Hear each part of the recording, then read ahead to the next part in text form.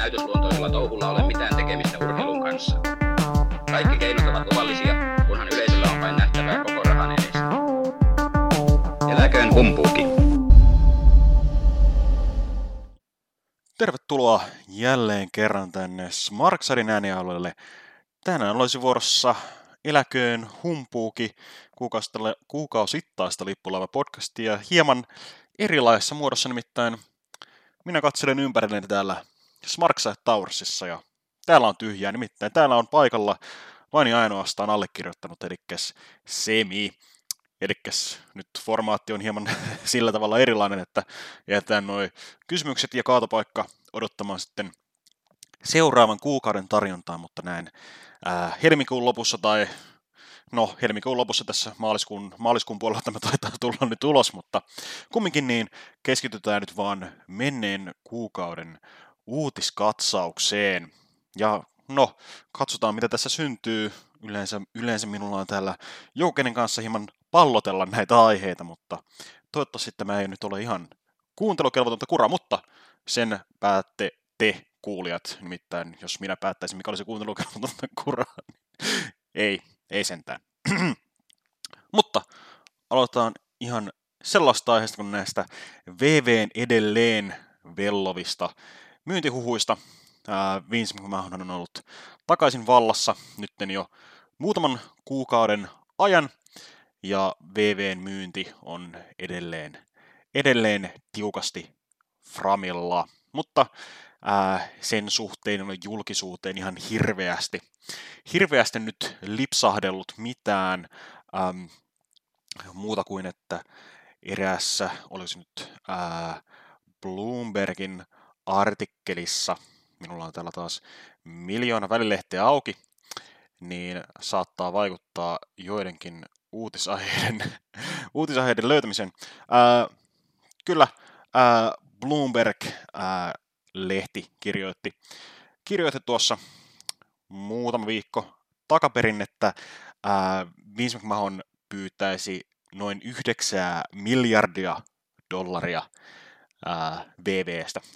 Se olisi tämä myyntihinta, ja VVn yhtiön arvo on tällä hetkellä vähän reilut $6,5 miljardia tosiaankin.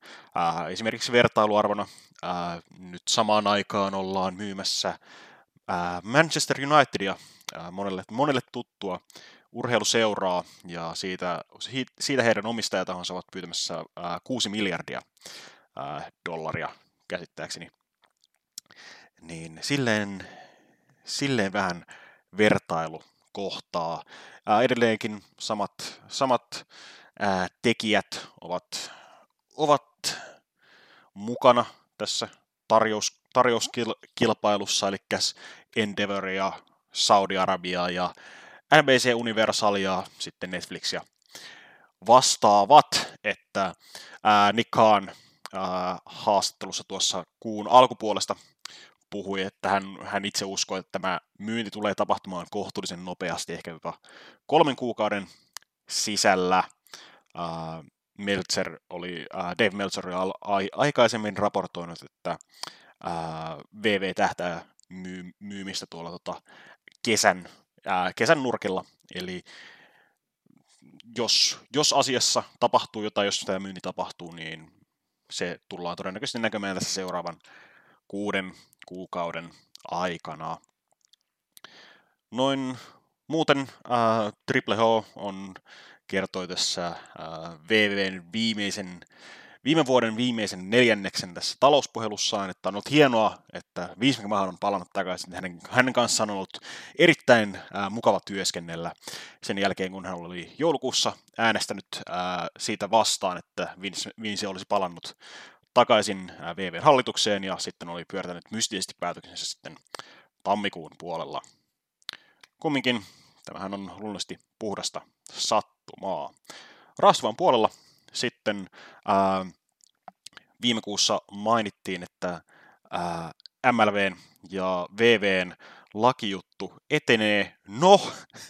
Ei välttämättä etene enää, nimittäin tuomari on hylännyt tämän lakijutun tuolla Kaliforniassa, mutta on antanut MLVlle tai MLVn lakiedustukselle vielä muutaman viikon aikaa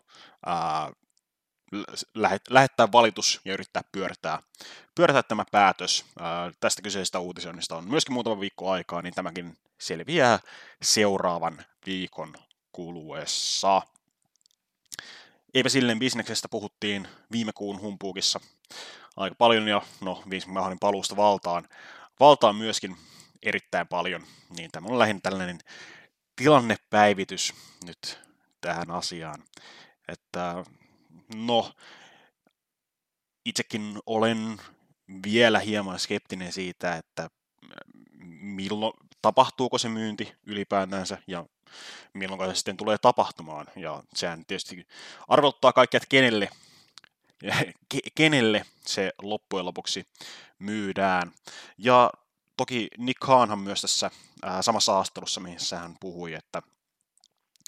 puhui, että tämä kauppa tapahtuisi nopeasti, niin siinä samassa hän myös puhui siitä, että Vince McMahon lähtisi firmasta, jos se olisi paras asia osakkeenomistajille. Ja no, sehän saattaisi olla paras asia osakkeenomistajille, nimittäin tässä vaiheessa taidat tiedossa jopa 3 eri lakijuttua, jota pienemmät osakkeenomistajat ovat nostaneet Vince McMahonia ja VVtä vastaan, kun tämä palasi takaisin valtaan. Mutta joo, eipä siinä, siirrytään jälleen kerran vähän muihin aiheisiin. Nimittäin viime Humpuukissa tuli silleen breaking newsina, että DAZN on uusi AEWn TV-oikeuksien tai lähetysoikeuksien haltija täällä Suomen perukoilla ja sekä myös muuallakin Euroopassa sekä Aasiassa yhteensä 42 eri maassa. Ja siitä sitten muutama viikko myöhemmin ilmoitettiin myös, että Australiassa, Uudessa-Seelannissa sekä muualla Oseaniassa, niin ESPN on uusi AEWn lähetysoikeuksien haltija, eli siellä suunnassa sitten Dynamite, Rampage ja AEWn PPV vastaavat ESPNltä, ja täällä sitten DAZNilla tosiaankin meille tuttu Fight, joka on tähän mennessä lähettänyt AEW:lle tämän AEW Plus-tilauksensa kautta, niin he säilyttävät sillä tavalla lähetysoikeudet, että PPVt ovat käsittääkseni edelleenkin ostettavissa sieltä, mutta myöskin nuo Dynamite ja Rampage tulevat sinne, mutta tosiaankin tuolla 30 päivän viiveellä, vähän saman tyyliin kuin esimerkiksi VV Networkille saapuvat VVn ja Rawn ja SmackDownin jaksot yleensä kuukautta niiden alkuperäisen lähettämisen jälkeen. Tämä on jossain vaiheessa tilanne, en ole koskenut VV Networkiin vuosikausiin tässä vaiheessa, niin tämän takia täällä olisi aina olla hyvä joku korjaamassa näitä epämääräisiä väitteitä. Muualla tämä nyt ei ihan hirveästi tule DAZN-kauppa vaikuttamaan, että hieman hinta nousee verrattuna AEW Plussaan, olisiko se nyt muutamalla eurolla, mutta siinä samaan tilaukseen kuuluu sitten nämä DAZNin muut urheilut, siellä näkyy olevan paljon nyrkkeilyä ja vähän jalkapalloa sekä näin painifaneille ehkä tärkeimpänä myös Impact Wrestlingin viikoittaiset sekä PPV-tapahtumat, niin pääsee sitäkin seuraamaan ihan samalla hinnalla. Mutta tämä ei suinkaan ole ainoa AEW-uutinen tässä kuussa, nimittäin tuossa edellisessä Dynamiitissa tätä nauhoittaessani, niin Tony Khanin suuri ja massiivinen ilmoitushan oli se, että AEW:lta tulee uusi reality TV-sarja, nimittäin AEW All Access, minkä jaksot lähtevät käyntiin tässä maaliskuun aikana TBS:llä. Tosiaankin tällainen tunnin ohjelma keskiviikkoisin Dynamitein jälkeen, ainakin alustavasti. Tämähän ei ole ensimmäinen reality-sarja, mikä AEW:lla on tässä ollut, nimittäin jotkut saatat muistaa tämän yhden kauden mittaisen Road to the Top-sarjan, mitä tähdittivät Cody ja Brandi Rhodes muutama vuosi takaperin TNT:llä. Nämä ohjelmathan eivät tosiaan rantautu Fightin kautta, Dazzlin kautta Suomeen, niin niitä pitää etsiskellä ihan muita reittejä pitkin, jos haluaa tähän realityin tutustua. Samassa sitten kun TBS:ltäkin tuli ihan mediatiedote tästä All Access Showsta, niin siinä käytettiin suorastaan Steinermaista matikkaa, kun TBS:n edustaja sanoi, että AEW tuo keskiviikkoisin 4 miljoonaa katsojaa TBS:n ohjelmien ääreen, mikä on silleen noin 3 miljoonaa ehkä ylimääräistä, kun ottaen huomioon, että AEW:n katsojaluvut yleensä pörräilee siinä miljoonan pinnassa, että muista lukeneen, että siihen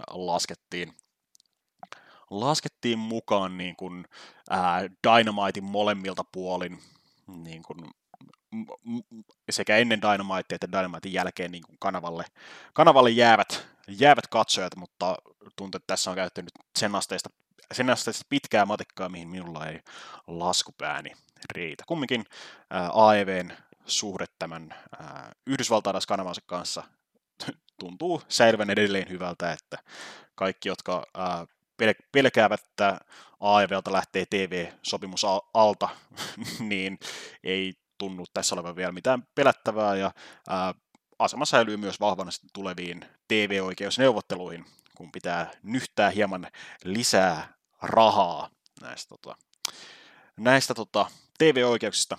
Nimittäin se on nyt vielä kohtuullisen huokea verrattuna esimerkiksi siihen summaan, mitä NBC Universal ja Fox maksavat VVEn lähetyksistä, etenkin kun katsojaluku ja demolukema ero eivät ole niin massiivisia kumminkaan. Ja kumminkin live-urheilukupla voi edelleen hyvin, eli niistä urheilusta maksetaan, urheilusta ja showpainista tässä tapauksessa maksetaan edelleen Yhdysvalloissa kovaa rahaa, ja tästä tulevat sekä AEW että VV hyötymään, kun näitä sopimuksia neuvotellaan uudestaan. Asia, mikä tuli mieleen, kun mainitsin nämä TV-oikeusneuvottelut, niin tuli mieleen tämä VVn ja MLVn lakijuttu-keissi. Ja se, että MLVhän aloitti nyt uuden TV-ohjelman MLV Underground Reels kanavalla, jonka katsojaluvut, ne ovat olleet katsojalukuja, että silleen vähän alle esimerkiksi Impactin ja New Japan on Accessin lukujen Access-kanavalla, mutta muistaakseni Reels näkyy enemmissä talouksissa kuin esimerkiksi Access tai MLVn edellinen lähettäjä, eli Bain Sports.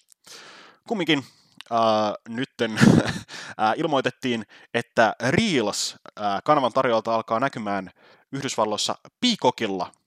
Ja kuten ihmiset ehkä muistavatkin, niin Peacockhan on periaatteessa VV Networkin koti Yhdysvalloissa, eli tässä Reels-ohjelmatarjonnassa on yksi klausuuli, eli Reelsin kaikki tarjonta näkyy Peacockilla, paitsi se tunnin slotti, jossa on MLV Underground, elikkäs VV:llä on yksin oikeus Peacockin showpainiskelutarjontaan.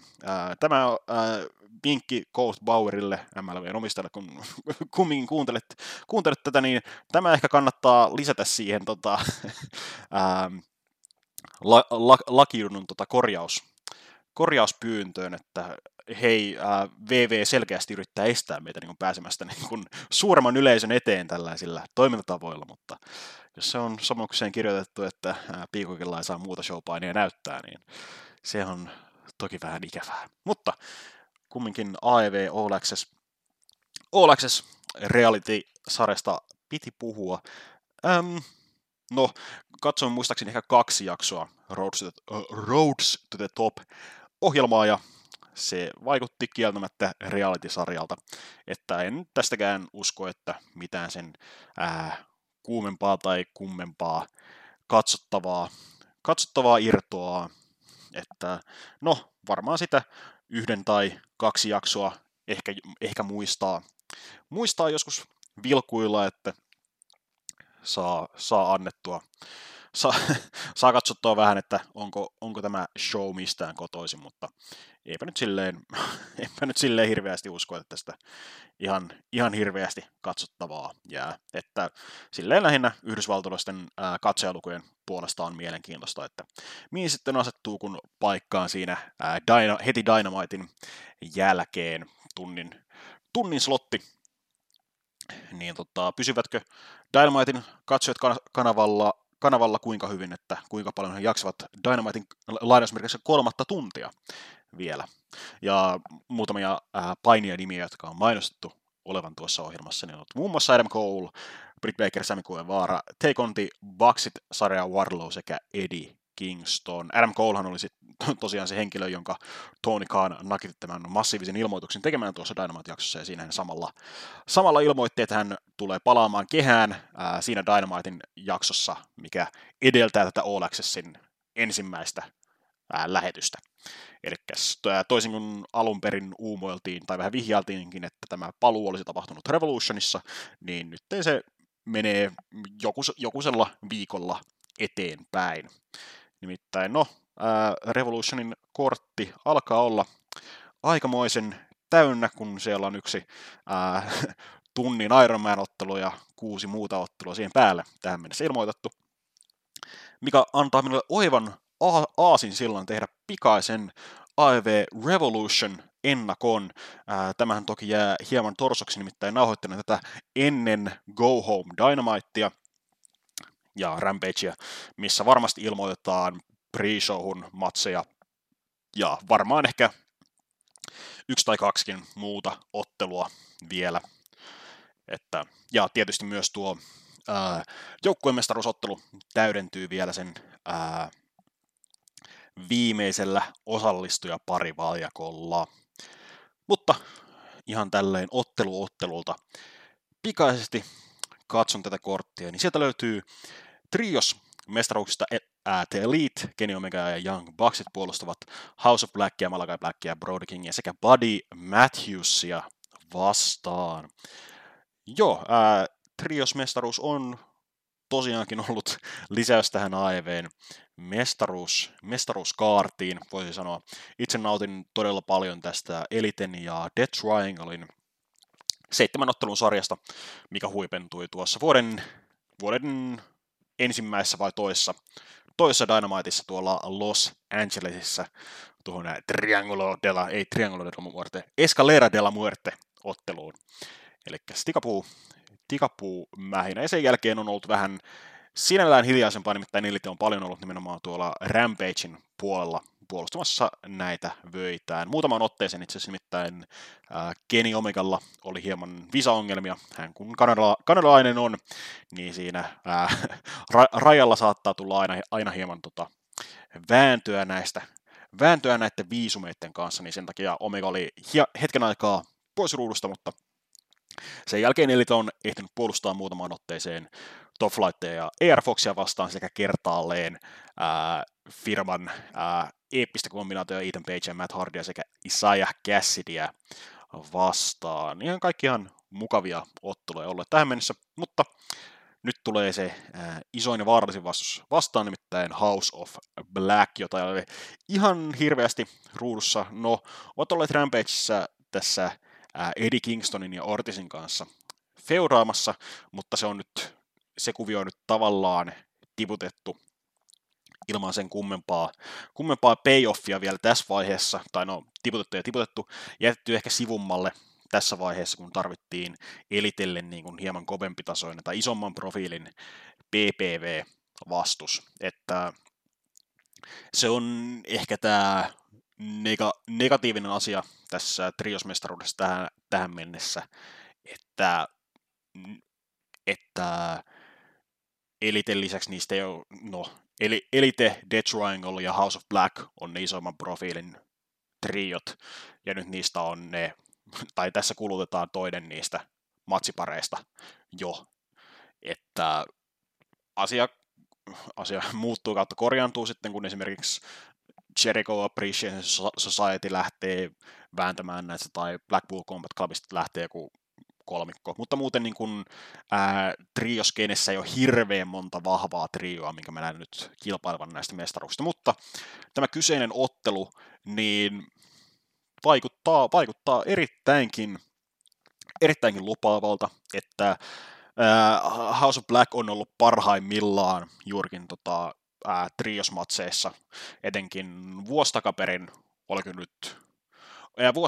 oli Revolutionissa Back Penta ja pohjoismaalainen supertähti Eric Redbeard vastaan House of Black, ja sitten Double or Nothingissa oli ihan Death Triangle vastaan House of Black. Niin oli molemmissa korteissa niin tosi hyviä lisäyksiä, niin uskoisin, että tämä jatkaa vähän tätä samaa sarjaa, että tulinen triosmatsi tähän korttiin, että etenkin vaikka kuinka paljon Tommy Endistä onkin tykännyt vuosien aikana, niin silleen yksilöpainijana tuntuu, että AEW-lento on jäänyt vähän torsoksi.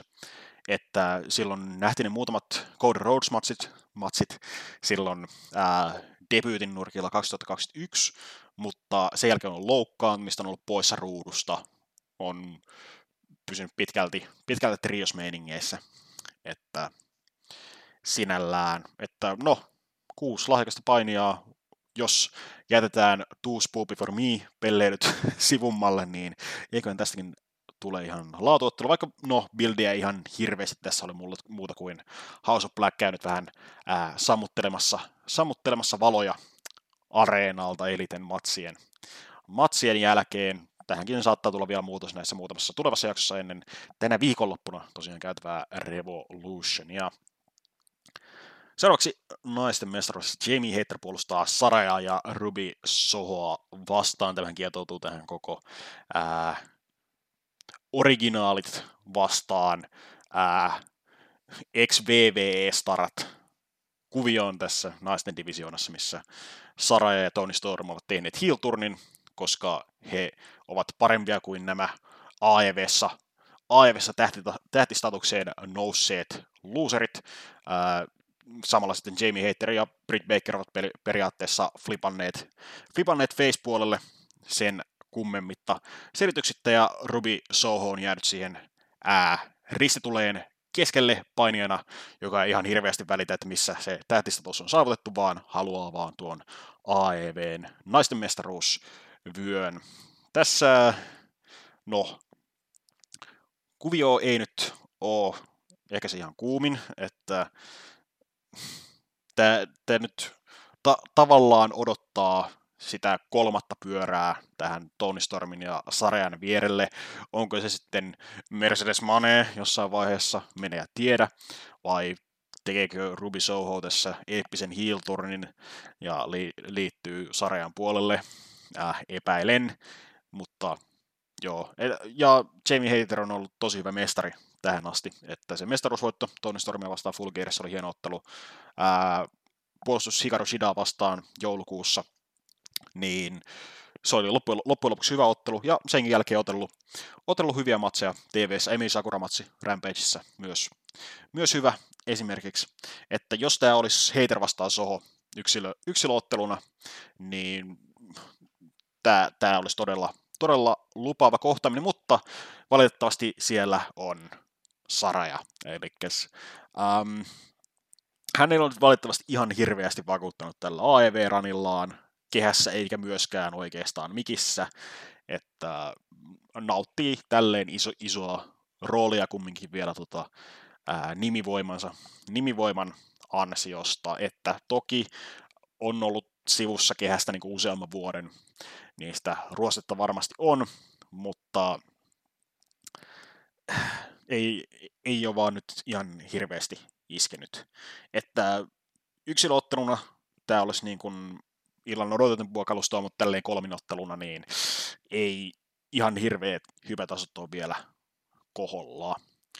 Seuraavaksi Chris Jerichon ja Ricky Starksin kauan odotettu revanssi tuosta vuoden ensimmäistä Dynamiteissa, jossa Ricky Starks selvisi voittajana, mutta sen jälkeen on ollut Chris Jerichon ja JASn kiusanteon kohteena menneet pari kuukautta oikeastaan. Ja joukkueotteluiden ja Guevara Garcia Gauntlettien jälkeen Starks ja Jerichon revanssiottelun välttelyn jälkeen Starks onnistui vihdoin puijaamaan Jerichon allekirjoittamaan avoimen haasteen sopparin tähän Revolutioniin ja samalla allekirjoittamaan, että Jericho Appreciation Society on bännätty kehäalueelta. Buildi on ollut ihan toimiva paikoin, että vähän kärsii tällaista Jerichon, aika usea Jerichon kuvio tuntuu venyvän vähän liian pitkäksi. Että tässäkin alkaa olla ehkä sitä, että Pätkäsen ensimmäisen ottelun ja tämän PPV välissä on ehkä venähtänyt muutamalla viikolla liian pitkäksi, mutta uskoisin, että tästä tulee ihan mukavaa keskikortin ottelu vähintäänkin. Mä tykkäsin näiden ensimmäisestä kohtaamisesta, kyllä, ja pitää toki muistaa, että viime Revolutionissa Jerichohan pamautti koko tapahtuman parhaan ottelun Eddie Kingstonin kanssa omasta mielestäni. Toki valtaosalle muulle se oli CM Punk vastaan MJF siinä Dog Collar-ottelussa.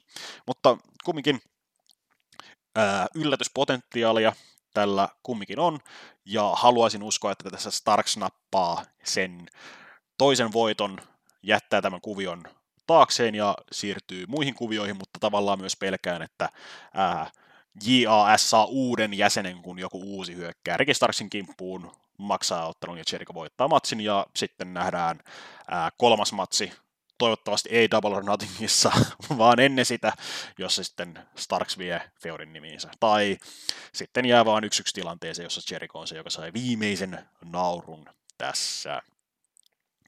Seuraavaksi TNT, mestaruus Samoa Joe, Wardlow, kuvio lähti käyntiin silloin viime syksyltä, kun kaksikko oli joukkueena.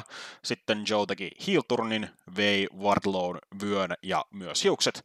Ja nyt Wardlow näyttää enemmän Frankie Kazarianilta kuin koskaan aikaisemmin, on palannut ja vannoo kostoa Joelle ja haluaa viedä tämän TNT-mestaruutensa takaisin.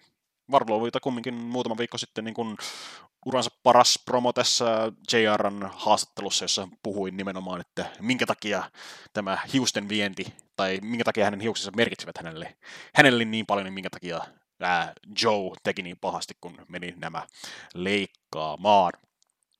Kumminkin isojen miesten mähistelyä, eka matsi silloin joulukuussa oli ihan ok, että, ja no, Joe on vähän silleen, että oikean vastustajan kanssa pystyy edelleen niin kuin oikeinkin koviin otteluihin. Toisin sanoen niin silloin, kun hän saa viskoa Darby Allenia ihan miten tahtoo, 2 aika timanttista TV-ottelua mahtunut tähän väliin, tai itse asiassa kolmekin TV-ottelua sellaisia. Ensimmäinen puolustus, sitten se, missä se droppasi sen Allenille kuukaudeksi, se, missä se voitti sen takaisin, ja se, missä Wardlow teki sen paluunsa. Ja olihan siellä se mukava Minoru Suzuki-matsikin silloin viime vuonna, toissa vuonna. Kumminkin. Tuloksellisesti, no, vähän vaikea nähdä, että mitä nämä kumpikaan lähtee tekemään tässä vaiheessa, että päämestaruuskuvioissa on Wardlowlle hyvinkin tuttu tyyppi, mutta en näe, että se olisi hänelle niin kuin sopiva polku vielä tässä vaiheessa, niin ehkä Wardlow tästä voiton kumminkin itselleen vielä jatkaa näissä TNT-kuvioissa sitten seuraavat kuukaudet. Edelleen kumminkin suosittu yleisön keskuudessa. John Moxley vastaan Hangman Adam Page 4. kaksion välinottelu nyt ratkotaan kaunat lopullisesti Texas Death Match. Verta on vuodatettu jo, mutta ei tarpeeksi. Nyt sitä tarvitaan lisää. Texas Death Match, eli tarvitaan selätys tai luovutus sen jälkeen. Vastustajan on pysyttävä maassa 10 sekunnin laskuun asti. Nämä on ne säännöt yleensä. En nyt muista AEW on muutamaan otteeseen, tai vähintäänkin kerran tai 2 kertaa käyttänyt Texas Death Match-stipulaatiot, mutta mä en muista, onko ne ihan sen suoraan last man standing stipulaatiot, vaan vaaditaan vaan se, että kaveri on maassa sen 10 laskun ajan. Kumminkin Page ja Moxleyin feudi on ollut parasta. No, päämestaruuskuvion ohella parasta, mitä AEW:ssä on ollut nyt niin kuin tässä alkuvuodesta. Nämä pari edellistä matsia on ollut tosi kovia, promot on ollut tosi kovia, segmentit ylipäätänsä on ollut kovia, että ihan vaan 2 tyyppiä, jotka haluaa vetää toisiaan turpaan, ja joskus ei tarvita yhtään sen enempää, että ehdottomasti niin kuin illan odotetuin ottelu jopa itselleen, että mitä punaisempi kanvaasi on tämän ottelun jälkeen, niin sitä parempi. 4. ottelu AEW:n joukkueen mestaruuksista. Gunsit, Austin ja Colton Gunn puolustavat Acclaimedia, Jay Lethal ja Jeff Jarrettia sekä vielä Mysteeri-joukkueita vastaan, joka selviää tässä viimeisessä Dynamiteissa ennen Revolutionia. Gunsit voittivat yön Acclaimedilta huijaamalla, ja alun perin piti olla 3 otteluvyöstä, mutta Acclaim sanoi, että mehän käytämme meidän epämääräisen revanssiklausuulimme, ja tästä tulee nyt 4 hengen joukkueottelu. Lethal ja Jarretthän toki myöskin ovat olleet Acclaimedin kipussa edeltävinä haastajina ennen Gunsien velipoikia. Mikä se 4. joukkue sitten tulee olemaan? Omat rahani ovat vielä tässä vaiheessa paluunsa tekevässä FTR:ssä, nimittäin se olisi joukkue, jolla on historiaa näiden kaikkien joukkueiden kanssa, no vähiten Jay Lethal ja Jeff Jarrettin kanssa, mutta kumminkin historia Gunsien ja Acclaimedin kanssa eritoten, ja tuntuu myös, että tämä ottelu tarvitsee sellaisen kunnon joukkueen, joka pitää tämän niin kuin kehätoiminnallisesti kasassa, että joo, Acclaimedilla oli viime vuonna hyviä erinomaisia otteluita jopa Swerve Golorin ja FTRn kanssa, mutta sitten no, esimerkiksi se Guns-ottelu, missä tämä mestaruuden vaihtunut, niin ei valitettavasti ollut kovinkaan erikoinen, ja vaikka Jay Lethal pätevä onkin, ja Jeff Jarrett, Brie Wu on olemassa, niin en näe, että se on sellainen joukko, joka kohottaa Acclaimedia ja Gunsia, niin sen takia mä vähän toivoisin juurikin sellaista FTRää tähän otteluun mukaan niin kuin pitämään tämän kuumana, mutta no, tämä on nyt tällainen ottelu, sanotaanko, että vähän tason laskua niin kuin edellisistä PPV-otteluista niin kuin omissa kirjoissani, mitä AEW-joukkojen mestaruuksista ja esimerkiksi viime vuonna nähtiin muutamat kovat triwayt ja sitten nämä Swerve Glory ja Acclaimed matsit sitten loppuvuodesta. Että muutenkin vähän AEW-joukkojen divisioona silleen vähän oudossa paikassa, kun muutamia joukkueita on rikkoutunut, Santana ja Ortiz näin. Esimerkiksi osa on trioskuvioissa tällä hetkellä, esimerkiksi Bucksit, osa on lomalla loukkaantunut, esimerkiksi FTR justiinsa, niin sieltä puuttuu sellaiset niin kuin isot tiimit tällä hetkellä. Isot ja toimivat tiimit, no Swerve Glory hajosi myös, Team Tässä hajosi myös, Jungle Express hajosi viime vuonna, niin sieltä puuttuu paljon sellaista ihan kärkiluokan tiimejä just tällä hetkellä, että no toivotaan, että Acclaimed tosiaan kasvaa, no ovat suosioltaan jo siinä roolissa, mutta vaatii tavallaan edelleen sen niin kuin oman oikean vastustajan, ja Guns ei välttämättä ole se oikea vastustaja, Jay Lethal ja Jeff Jarrett ei välttämättä ole se oikea vastustaja. Hyvällä tuurilla ihan viihdyttävä 4 hengen plärinä, riippuu vähän, että mikä se 4. joukkue loppujen lopuksi on. Ilmaottelu 60 minuutin Ironman-ottelu, eli kuka saa eniten ratkaisusuorituksia tunnin aikana, niin voittaa. MJF puolustaa AEW:n maailmanmestaruutta Bryan Danielsonia vastaan. Bildi on tässäkin ollut kova, vähän saman tavalla kuin John Moxleyssa ja Hangman Adam Pageissa. Eli no, MJF on yrittänyt vältellä ja kampittaa Bryan Danielsonia viimeiseen asti. Sanoi, että Danielson sinun pitää voittaa 5 viikkona peräkkäin, että sinä saat tämän mestaruusottelu, jonka Bryan Danielson sanoi, no vittu mahtavaa, mä tykkään otella. Nähtiin 5 viikkoa hienoja otteluita, Takeshita, Bandido, Rush, Timothy Thatcher, Brian Cage, ja sitten sen jälkeen on nähty hyviä segmenttejä jopa näiden kahden välillä, että MJFn promoista on päällisin puolin tykännyt, tämä Bravli heidän välillään oli kovaa settiä viikko takaperin Dynamiteissa, että se mikä pelottaa on tämä stipulaatio tässä, eli 60 minuutin rautamiesottelu. Bryan Danielsoniinhan voi toki luottaa kuin peruskallion, mies on kumminkin maailman paras painija, mutta MJF, joo, MJF tykkään, hän ottelee hyviä otteluita, mutta onko tarpeeksi ideoita koko tunnin ajaksi? Se on se, mikä tässä pelottaa. Ja tietysti myös se Iron Manien perisynti, eli että se ratkaiseva suoritus tapahtuu viimeisen 3 sekunnin aikana tässä. Että no, totta kai ottelut halutaan rakentaa sillä tavalla, että se isoin poppi tulee siihen loppuun, mutta se on silleen vähän mälässä tapa rakentaa se ottelu, että vedetään 0-0 59 minuuttia, ja sitten tulee se, ihan lopussa tulee se 1-0 suoritus, tai miten tahansa. Tämä tuntuu valitettavan yleiseltä kumminkin, tai että vedetään tasapeliin loppuun asti ja tulee jatkoaika, koska syyt. Kumminkin stipulaatio tässä vähän pelottaa, muuten on kyllä hype tähänkin otteluun. Kokonaisuudessaan AEW Revolution näyttää hyvältä tapahtumalta.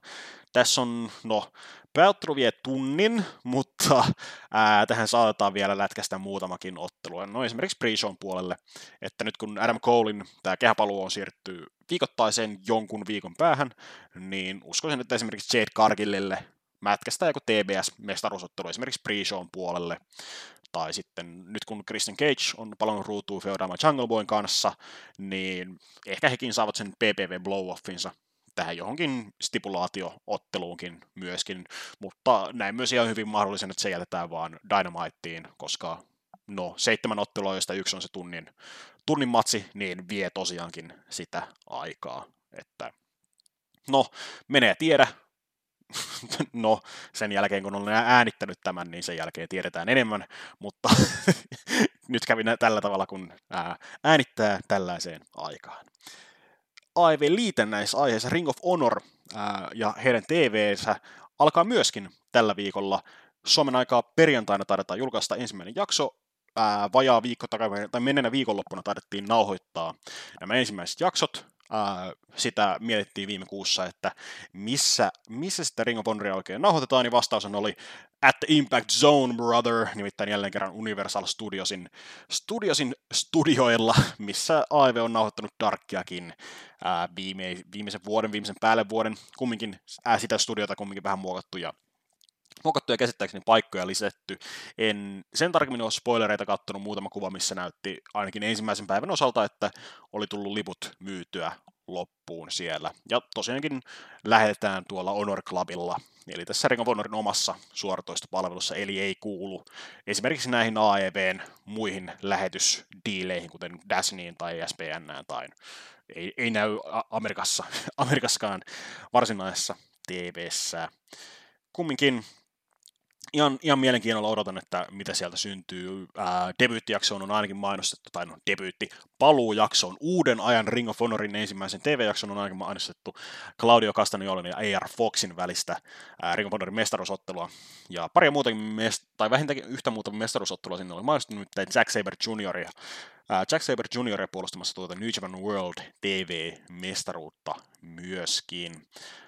Sen tarkempaa tietoa ei muistaakseni myöskään annettu, että kuinka pitkiä jaksoja siellä tulee viikoittain olemaan, että onko se tunnin slotti, 2 tunnin slotti, dark-tyyliin, vähän epämääräisesti vaihtuva aikamäärä joka viikko, mitä tulee käymään, mutta varmaan tulevina kuukausina pyritään puhumaan enemmän vielä, miltä Ring of Honorin viikoittaiset tulevat näyttämään. Nimittäin pyrin ainakin muutaman jakson katsomaan, että minkälaista settiä se tulee olemaan. Ja sehän tulee sitten Ring of Honorin tämän muutaman jakson ovat vähintäänkin nauhoittaneet, tai sen verran matskua, että se riittäisi seuraavat 4-5 viikkoa. tuonne Bloodsport-viikonloppuun asti, jolloin nähdään muun muassa tämä seuraava Ring of Honorin PP-velikkä vanha tuttu Super Card of Honor, mikä johdattaa meidät sopivasti tähän Bloodsport-viikonlopun tunnelmiin, eli onko tässä nyt aika lailla 4 viikon päästä alkaa hulinat tuolla Los Angelesissa tällä kertaa, kun GCVn Bloodsport pari tapahtumaa siihen kylkeen, niin elikkäs keskiviikosta, onko se nyt keskiviikosta? Kyllä keskiviikosta 29. maaliskuuta tuonne, periaatteessa maanantaille 3. huhtikuuta asti, niin nähdään melkoinen kasa painitapahtumia, melkoinen kasa muuta oheishömpäkettä, muutama urheiluviihdyke show myös siihen kylkeen. Paljon näkyy, WWE Networkilla näkyy tietysti VVEn WrestleManiat ja NXTn tapahtumat ja Hall of Fameit. Onkohan niillä Hall of Fameit tänä vuonna? En tiedä. Ja sitten Fightilta on tosiaan nostettavissa paljon näitä muita tapahtumia GCVn ja Ring of Honorin ja mitä näitä muita nyt onkin. Että tälleen hieman ennakkohypetys näin kuukauden etukäteen, niin vähän sellainen, että mitä täällä on tänä vuonna tarjolla. Tietysti heti nimikkotapahtuma, eli Bloodsport nousee siinä päällimmäisenä esiin, nimittäin siellä tullaan näkemään Kota Ibushin GCV-debyytti ja ensimmäiset esiintymiset ylipäätänsä painikehässä tuon vuoden 2021 loukkaantumisen jälkeen. Palataan Ibushiin hetken ajan kuluttua vielä vähän enemmän, mutta Bloodsport-tapahtumassa tulee kohtamaan Speedball Mike Bailey. Jos Bloodsport ei ole vielä tullut tutuksi kuuntelee pallonraisille, niin sehän on tämä tapahtuma, jossa vedetään pseudo-MMAta tunteella ja ilman kehäköysiä. Yleensä tarjoaa vähintäänkin muutaman erittäin viihdyttävän ottelun, niin muutenkin tälleen kertavuoteen tällainen ihan freessi juttu pseudo-MMA-setti. Ja muita merkille pantavia otteluita kyseessä Bloodsport-tapahtumassa tosiaan Alex Coughlin ja Yuya Uemura, eli kahden New Japanin nuoren leijonan välinen vääntö, sekä John Moxley vastaan Davey Richards. Ottelu suoraan Dragon Gate USAsta vuodelta 2011 tai jotain. En nyt ihan tarkalleen muista, että kohtavatko he koskaan siellä. Daveyn pätkä siellä oli lyhyt, koska sukset menivät siellä jossain vaiheessa ristiin, ja en muista, että kuinka kauan Moxley siellä sitten loppujen lopuksi viihtyi, mutta kumminkin sellaista spesiaalia on siellä luvassa. Puolestaan Mark Hitchcock Memorial Super Show, eli tämän WrestleCon-messujen pääpainitapahtuma, niin siellä on luvassa sellaisia huippuotteluita kuin Lucha-legenda Negro Casas vastaan purolegenda Ultimo Dragon, joka on 250-plus-vuotiaasta äijää vetää siellä, mutta on siellä ja muutakin mielenkiintoista, nimittäin Gleatin Shigehiro Irie vastaan jälleen kerran Speedball Mike Bailey tapahtumassa myös vähintäänkin Hijo del Vikingo, Will Ospreay sekä Black Taurus mukana vastaamassa jälleen kysymykseen, mutta missä vitussa on Black Taurus? Missä vitussa on Black Taurus on toivottavasti myös New Japanin ja Impactin yhteistyö tapahtumassa Multiverse United, johon myöskin 3 ottelua julkistettuna. Mies, jonka nimi on jälleen Framilla Speedball Mike Bailey, jossa nimittäin hän tulee kohtaamaan Will Ospreayn tässä kyseisessä tapahtumassa. Merkille pantavia myös 2 muuta ilmoitettua ottelua, Josh Alexander vastaan Kushida sekä Moose vastaan Jeff Cobb. Näin 3 ottelutarjonnalta näyttää yhdeltä viikonlopun must-see tapahtumalta, jos muukin setti tulee olemaan yhtä vahvaa. Uskoisin esimerkiksi Impact todennäköisesti haluaisi, että esimerkiksi Mercedes Moné tekisi tässä jonkinnäköisen esiintymisen tai ottelisi jotain Impact-painia vastaan. Oli sitten joukkueottelussa tai yksilöottelussa, niin varmaan kelpaisi ottaa Impactille tällainen vierailu.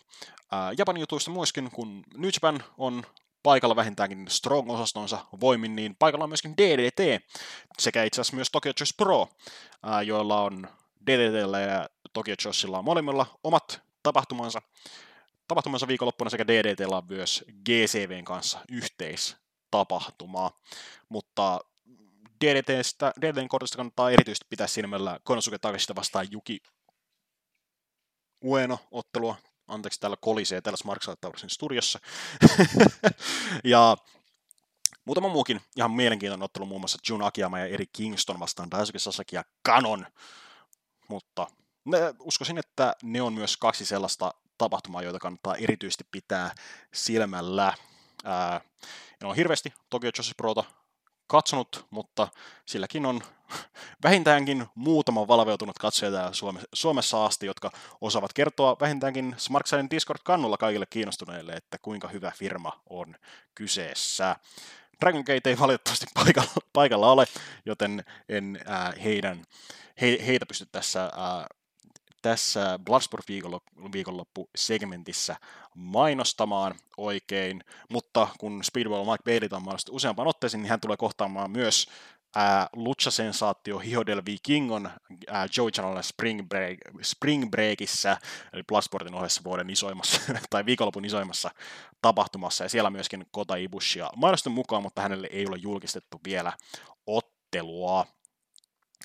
Myöskin viikonloppuna tapahtuu VV:n WrestleMania 39, Hollywood Baby kahtena päivänä. Otteluita ei ole tarkemmin jaettu vielä, että mitä ne tapahtuvat, mutta sinne on julkistettu jo Roman Reigns vastaan Cody Rhodes tuosta UVU-mestaruudesta. Charlotte Flair puolustaa SmackDownin naisten mestaruutta Rhea Ripleytä vastaan. Bianca Belair puolustaa Ravin naisten mestaruutta Asukaa vastaan, sekä Brock Lesnar kohtaa Omoksen massiivisessa liha-opera-ottelussa. Lisäksi siellä tullaan varmasti näkemään myös muita otteluita. Ei WrestleManiasta sen enempää minulla ole sanottavaa, joten eikä oikeastaan tässä muustakaan Bloodsport-viikonlopusta ole sen enempää. Tuossa pikaiset Speedballilla näyttää olevan kova viikonloppu. Kid Bandit on buukattuna noin 18 tapahtumaan viikonlopun aikana. Paljon muuta kannattaa valmistautua jo pikkuhiljaa ja säästellä fightia varten dollareita, jos sieltä haluaa jotain tiirailla. GC vielä uskoisin, että jälleen kerran joku iso kollektive-paketti, johon mahtuu useampi show niin kuin hieman alennetulla hinnalla. Sitten vähän New Japan juttuja. New Japan Strongin muutoksesta kanssa mehän puhuttiin tai spekuloitiin viime kuussa, mutta nyt siitä tosiaan New Japan uutisoi, että heillä ei varsinaisia Strongin nauhoituksia tule olemaan enää Los Angelesissa, vaan he keskittyvät pelkästään näihin erilliseen tapahtumiin, kuten hiljattain tapahtunut Battle in the Valley, tämä tuleva yhteistyötapahtuma Impactin kanssa, ja sitten oli tapahtuma Washington DC:ssä tulossa sen jälkeen, joista he sitten näistä NS-PPV-tapahtumista muodostavat ne niin kuin leikatut Strongin jaksot New Japan Worldia varten. Eli tulee suorana PPV:nä ja sitten paloitellaan tunnin jaksoiksi seuraavilla viikoilla katsottavissa sitten ihan tuolla New Japan Worldin tilauksella pelkästään, että ne New Japan Worldin kautta pystyy myös ostamaan PPV:nä, että silloin se on ihan se normifiidi, mitä ne ovat nyt harrastaneet niin kuin näitä PPV-tapahtumien myyntiä sitä kautta vähäsen, että esimerkiksi tuntuu, että Gladeillä oli yksi show viime vuonna, joka oli nimenomaan New Japan Worldin kautta PPV:nä, ja sitten esimerkiksi näitä Takataichi Despy-manioita on ollut nimenomaan PPV:nä sitä kautta tarjolla.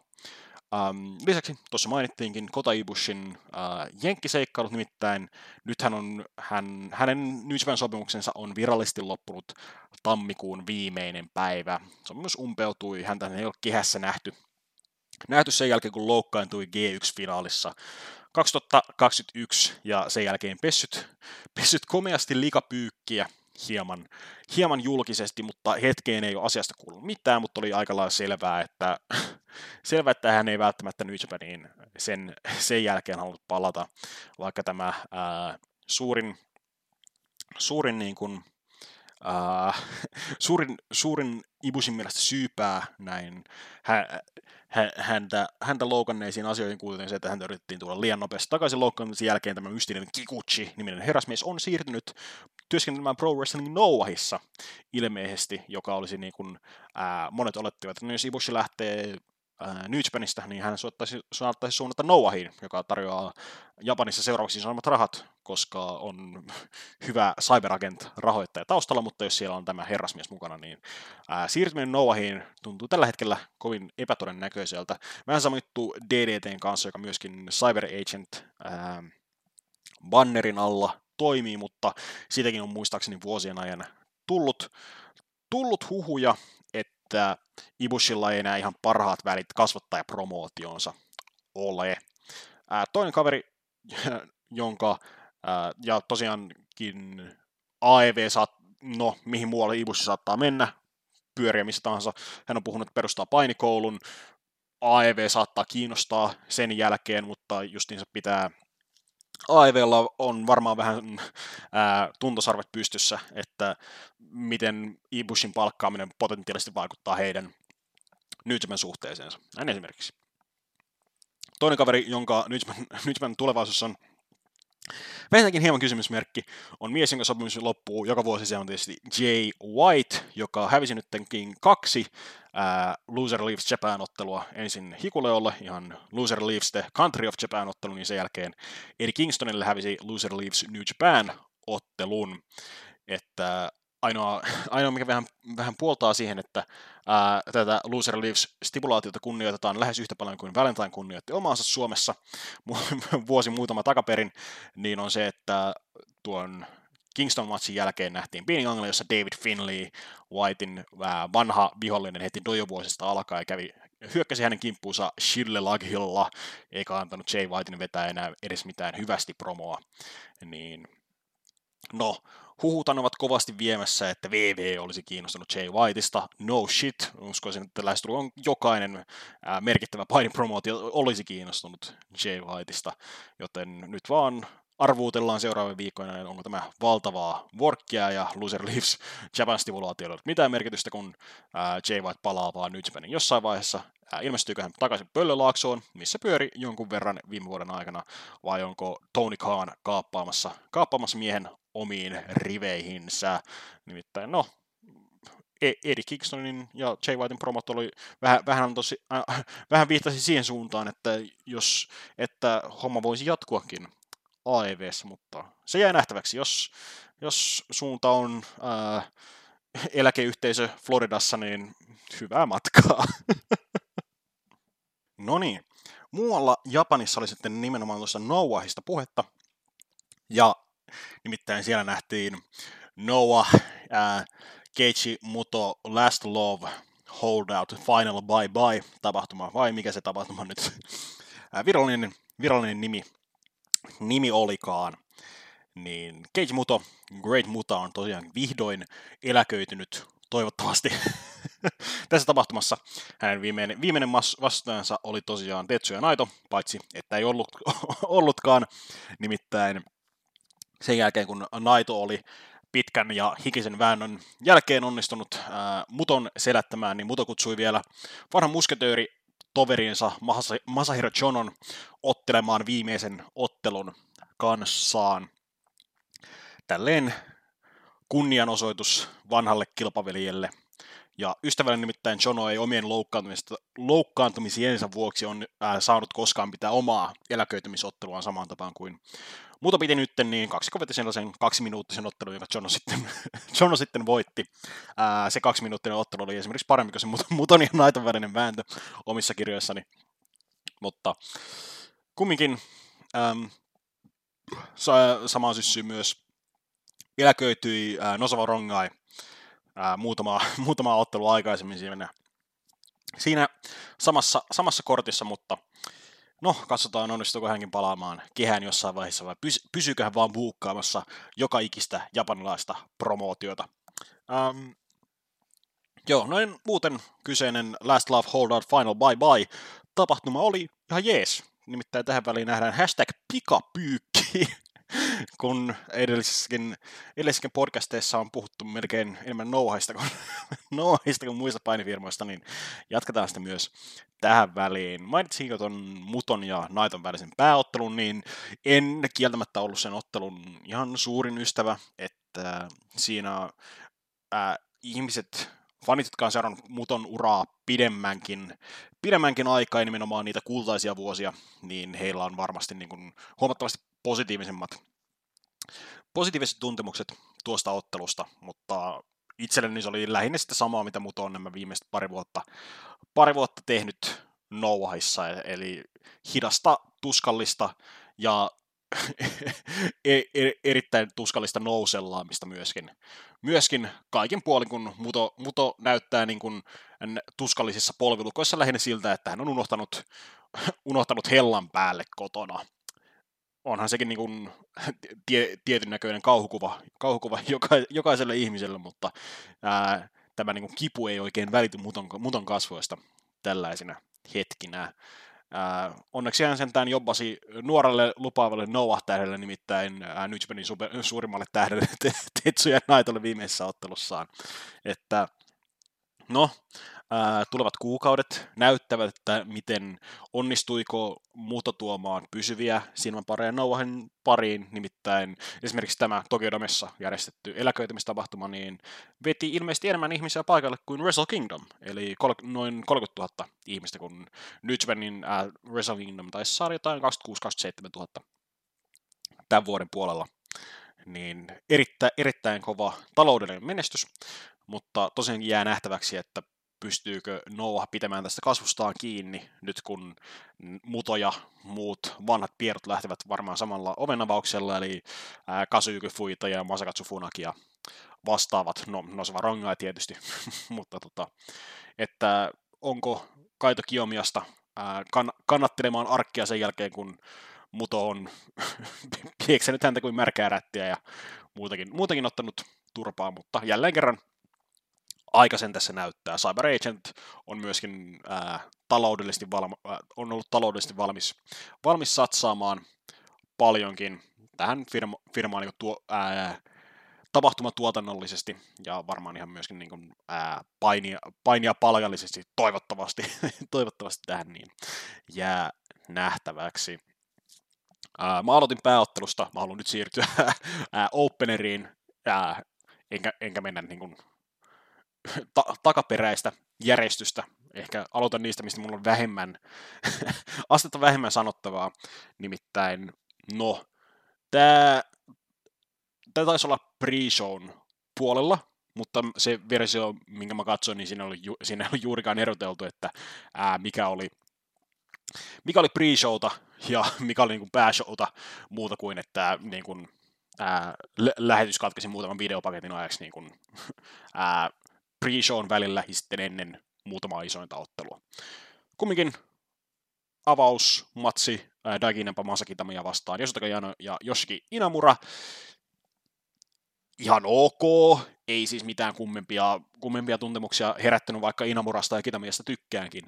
Niin, ja Jano tosiaankin noihin näitä Young Boyta, Inaba, Resovan, Evakko, joka on nyt päätynyt niin kuin Kitamiyan kanssa joukkueen mestariksi itse asiassa, ja olivat niin kuin ihan avaamassa iltaa. Ihan ok matsi, ei herättänyt mitään kummempia tuntemuksia, mutta seuraavaksi nähtiin Tokyo Joshi Pro Showcase. Otteluissa Makito, Miu, Watanabe, Mizuki ja Yuki Arai kohtasivat Miyu Yamashitan, Rika Tatsumin, Shogun Nakajiman sekä Yuka Sakasakin. Ja luen kiitos saatiin tunnari myös Tokyo Domen kaikuvassa pyhätössä. Ja se on tosiaankin niin kuin, monelle painijalle tässä kortissa. Tämä oli isoin show, missä he ovat olleet ja monelle myös, missä tulevat koskaan olemaankaan. Että jotenkin Tokyo Joshi Pro, joka on Stardomin jälkeen toiseksi suurin Joshi-promootio, mutta ei nyt siltikään mikään massiivinen, niin ei näistä kukaan, Sakasaki ja Yamashita ja Nakajima, jotka olivat paineet AEV:ssä vähäsen, niin, ja toki Itokin, niin he ovat olleet isompien yleisöjen ääressä, mutta näille muille niin kuin, ei niin tuttua huttua. Tai Yuki Arai saattoi olla joku entinen idoli, niin hänkin saattoi olla joku massiivinen supertähti, joka on esiintynyt 5 miljoonalle katsojalle samaan aikaan tai vastaavaa. En ole varma, mutta itse otteluna tämä showcase oli oikein viihdyttävä, että toki tässä huudettiin ja kiljoittiin enemmän kuin laki salli, mutta se itse toiminta oli niin kuin ihan mukavaa niin kuin alusta loppuun, ja yleensäkin lähti niin kuin paikoin ihan mukaan, että isona kohokohtana tämä Miu Watanabe suorastaan sairas Giant Swing, olisiko ollut juurikin tolle Nakajimalle, joka veti kyllä sellaista haipakkaa ympäriinsä, että heikompaa hirvittiä varmaan oksettikin siinä vaiheessa.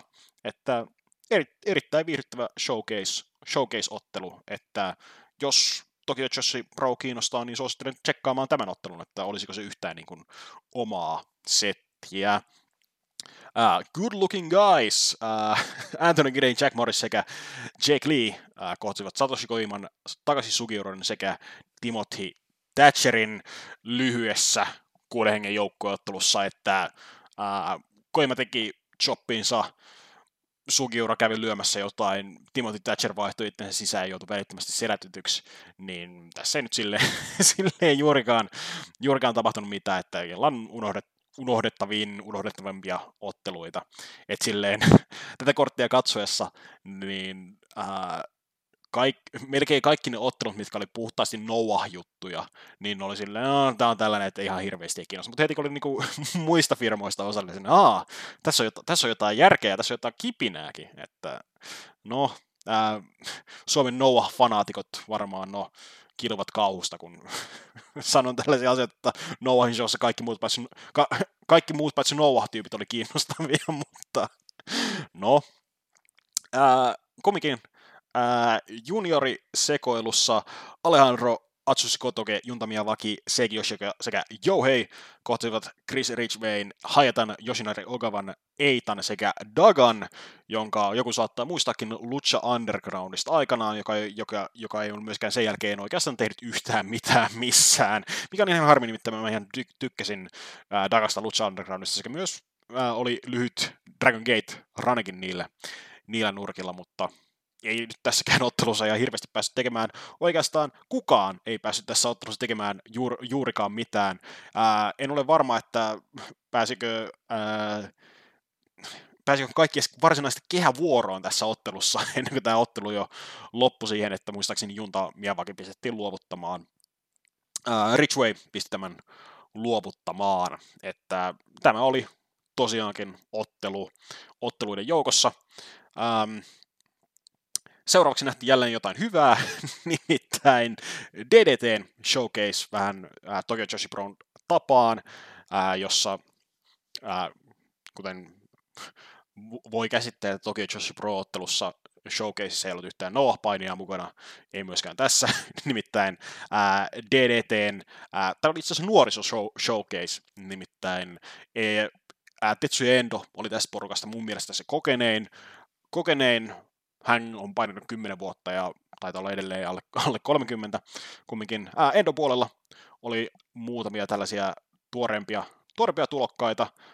Yuya Kuroku, Hideki Okatani sekä Takashi Masada.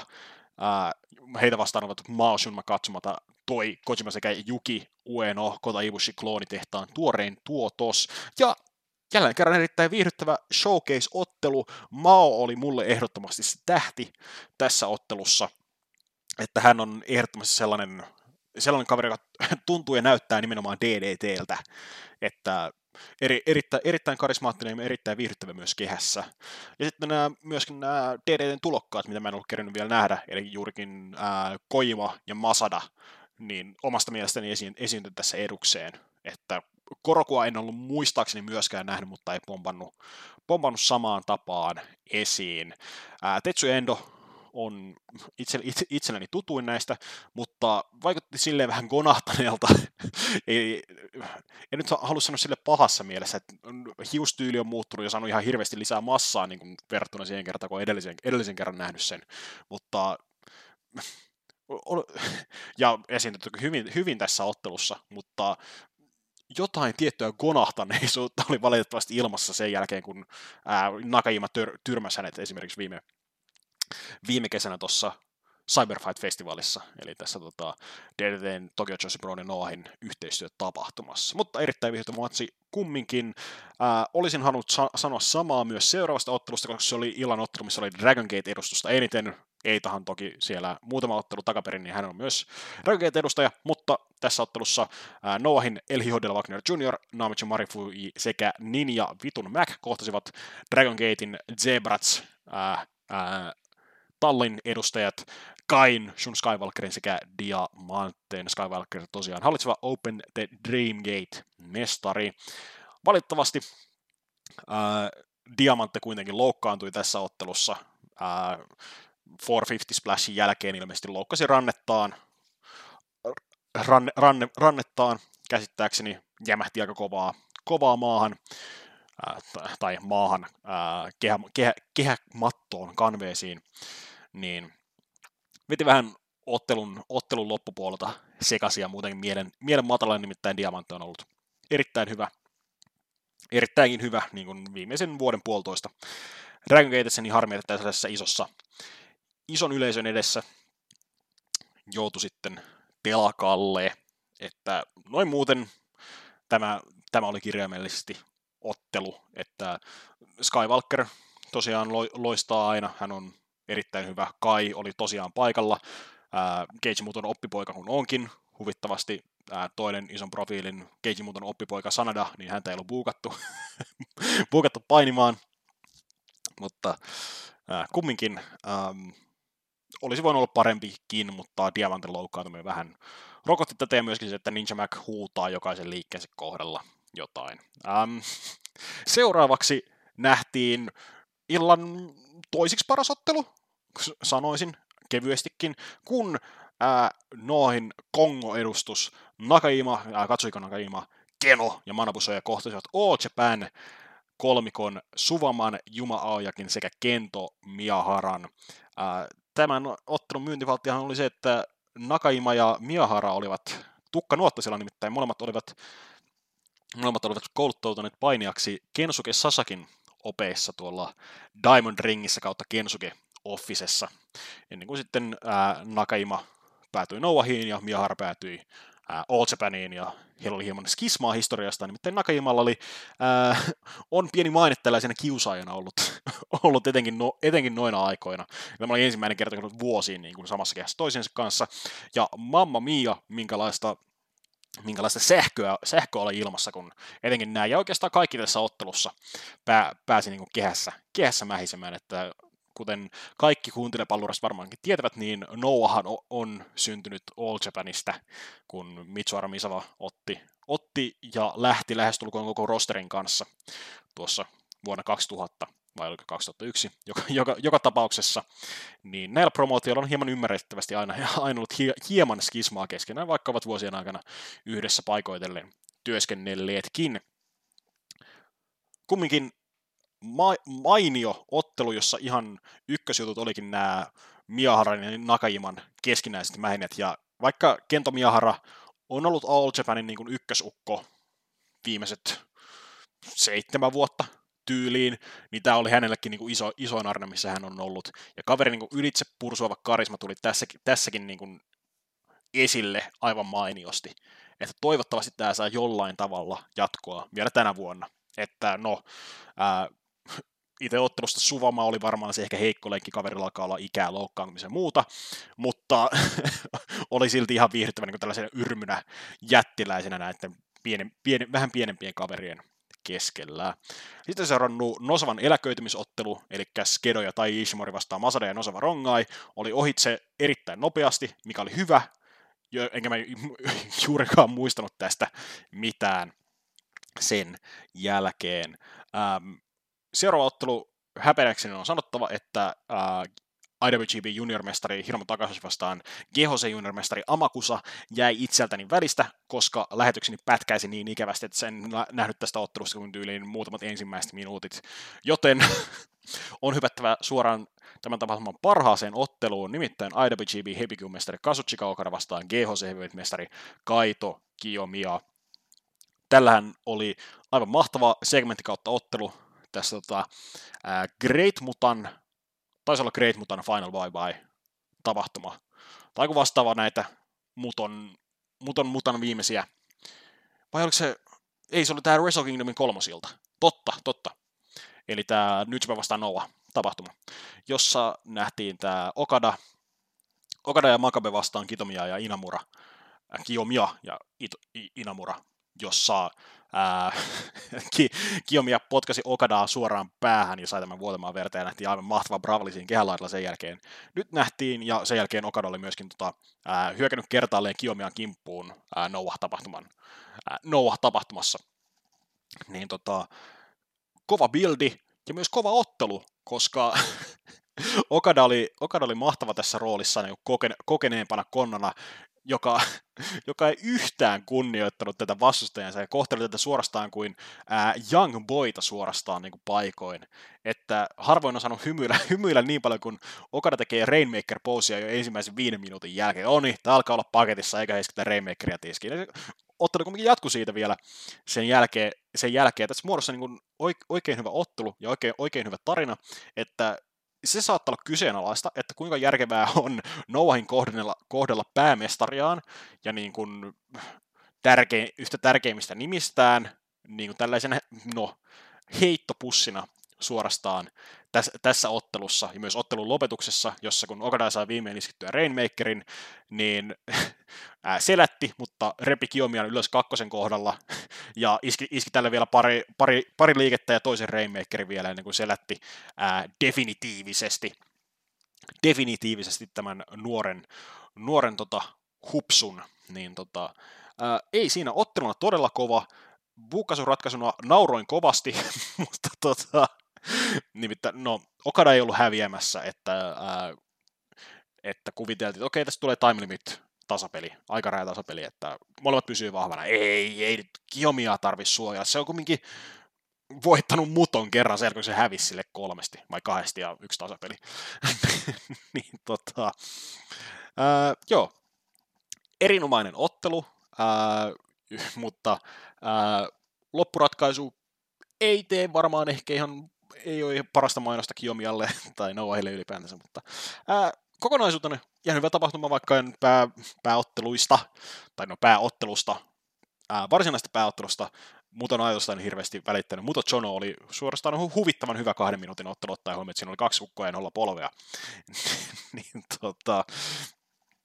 kokonaisuudessaan viihdyttävä tapahtuma, että vaikka se yksi matsikin jäikin vähän pahasti välistä, ja mitään silleen ihan huippukamaa ei ollut niin kuin sen Old Japan NOAH ja Kiyomiya Okadan lisäksi, eikä tämä ole mikään 9.7 matchi cage-matchissa tosiaankaan, mutta viihdyttävä tapahtuma NOAHilta ylipäätänsä.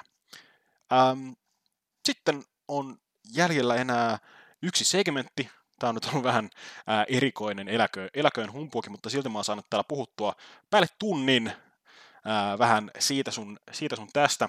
Mutta otetaan vielä pikaisesti kuukauden kuolemat segmentti.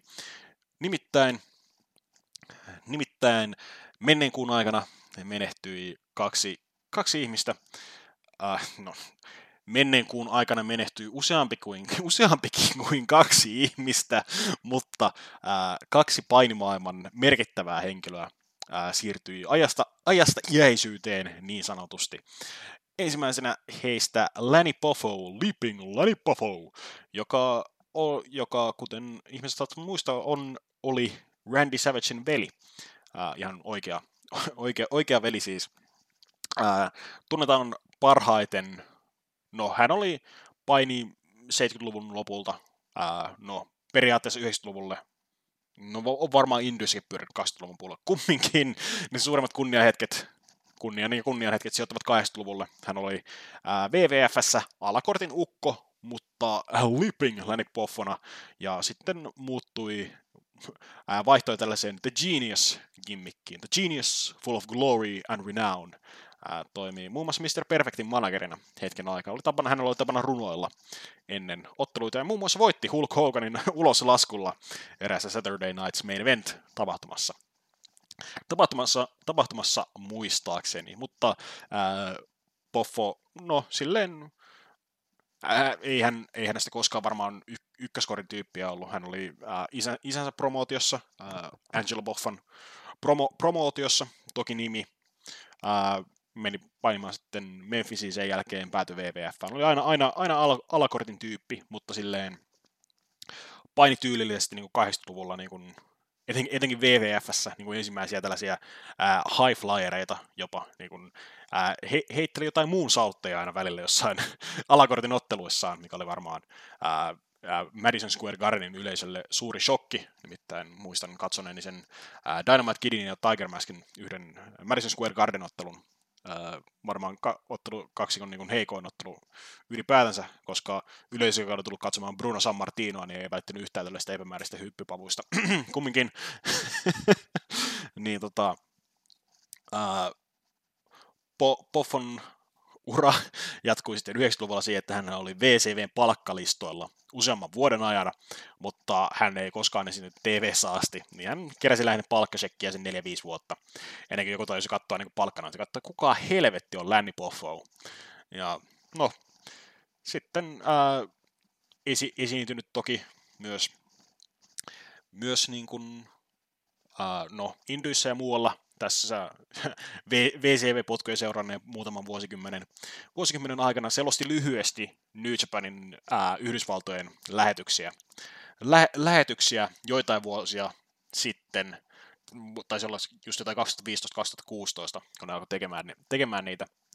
tekemään niitä kunnolla. Ja tietysti asia, mikä on mainittava, mies, joka omien sanojensa mukaan pystyi eihän tätä pysty sanomaan millään muulla tavalla kuin imemään omaa penistään. Tästä on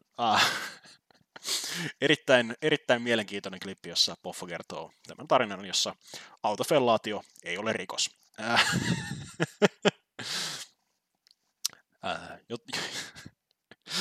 Miten tässä pystyy jatkamaan yhtään eteenpäin, en tiedä, mutta meidän on mentävä vielä Jerry Jarrettiin, joka 80 vuoden iässä menehtyi syöpään. Sukunimestä voi päätellä, että hän oli tosiaan Jeff Jarrettin isä. Ja pitkän linjan promoottori, oli tietysti alun perin painija, mutta jo nuorenne siirtyi myös promoottorin hommiin tuolla Memphisin seuduilla vielä territorio aikoina jo ihan 60-luvun lopulla Nick Gulasin ja Roy Welchin alaisuudessa, kunnes sitten 70-luvulla aloitti oman promootionsa Memphisissä. Ykköstähtenään Memphisin kuningas Jerry Lawler tietysti, jonka avulla sitten onnistui valtamaan Memphisin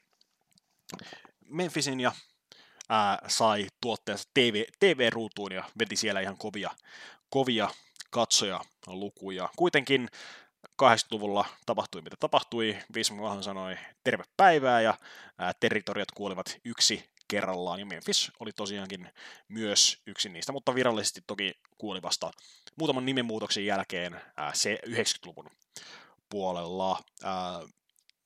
Jerry Jarrett oli myös henkilö, jonka Vince McMahon olisi nimittänyt VV:n painitoiminnan johtoon siinä tapauksessa, jos hän olisi itse mennyt vankilaan steroidioikeudenkäyntien seurauksena 90-luvun puolessa välissä. Sellainen pieni historiallinen anekdootti, eli vaikka Vince kovaa tahtiin ajoikin territorioita ulos toiminnasta, huonoa suomea, konkurssiin, niin hänellä oli jonkun verran bisneksiä vielä Jerry Jarrettin kanssa. Eli Jerry Jarrettin USVA 90-luvulla, niin sehän toimi niin kuin tällaisena tavallaan kehityspaikkana nuorille VV-nimille. Esimerkiksi The Rockin ihan aikaisempia ensimmäisiä esiintymisiä on ollut nimenomaan USVAssa, ei sillä gimmikillä, mutta siis painijana esiintymisiä. Ja lisäksi myös Vince itse niin debytoi tämän ilkeän Mr. McMahon-hahmonsa nimenomaan USVAssa niin muutamaa vuotta ennen kuin Vince tuli paha pomo ihan VV:n lähetyksissä. Niin sellaista. Ja mikä on nykypäivänäkin ihan niin kuin tähdellistä, niin Jerry Jarrett hän oli poikansa kanssa perustamassa TNA Wrestlingia, tai NWA TNAta silloin 2002. Ja vaikka TNA olisikin mennyt konkkaan, ellei Panda Energy ja Dixie Carter olisi tullut rahoittamaan sitä, niin jotenkin TNA nykyinen Impact Wrestling on pysynyt päälle 20 vuotta nytten pystyssä. Jerry itsehän lähti promooti TNAsta jo 2005, kun hänen välinsä menivät poikki Jeff Jarrettin kanssa, mutta toki myöhemmin sovittelivat välinsä. Ja sellainen pitkän ja vaiherikkaan promoottorin elämän kyllä Jerry Jarrett ehti kaikin puolin elää. Mutta se on kevyet mullat vielä Poffolle ja Jarrettille. Ja tämä alkaa olla pikkuhiljaa tässä. Reilu tunnin verran jaarittelua tälleen soolona. Kertokaa ihmeessä, oliko tässä mitään ideaa, oliko tämä ihan pirun tylsää kuunnella, kun minä luen täällä uutisia ja kerron vähän mietteitä samalla, vai toivotteko visusti, että minä pidän turpani kiinni ja omaan tänne pari parempaa puhujaa aina keskustelemaan humpuukeissa niin kuin uutisista ja kysymyksistä ja kaatopaikasta, mutta joka tapauksessa kiitoksia siitä, että jos olet päässyt tänne loppuun asti, minä kiitän, minä kuittaan, loppulitania on pakko vetää, koska se lukee sopimuksessani, tai ylläpito viskaisee minut pellolle täältä Smarkside Towersista, eli kiitoksia, anteeksi, Joni MDK, sekä tietysti ensi kertaan.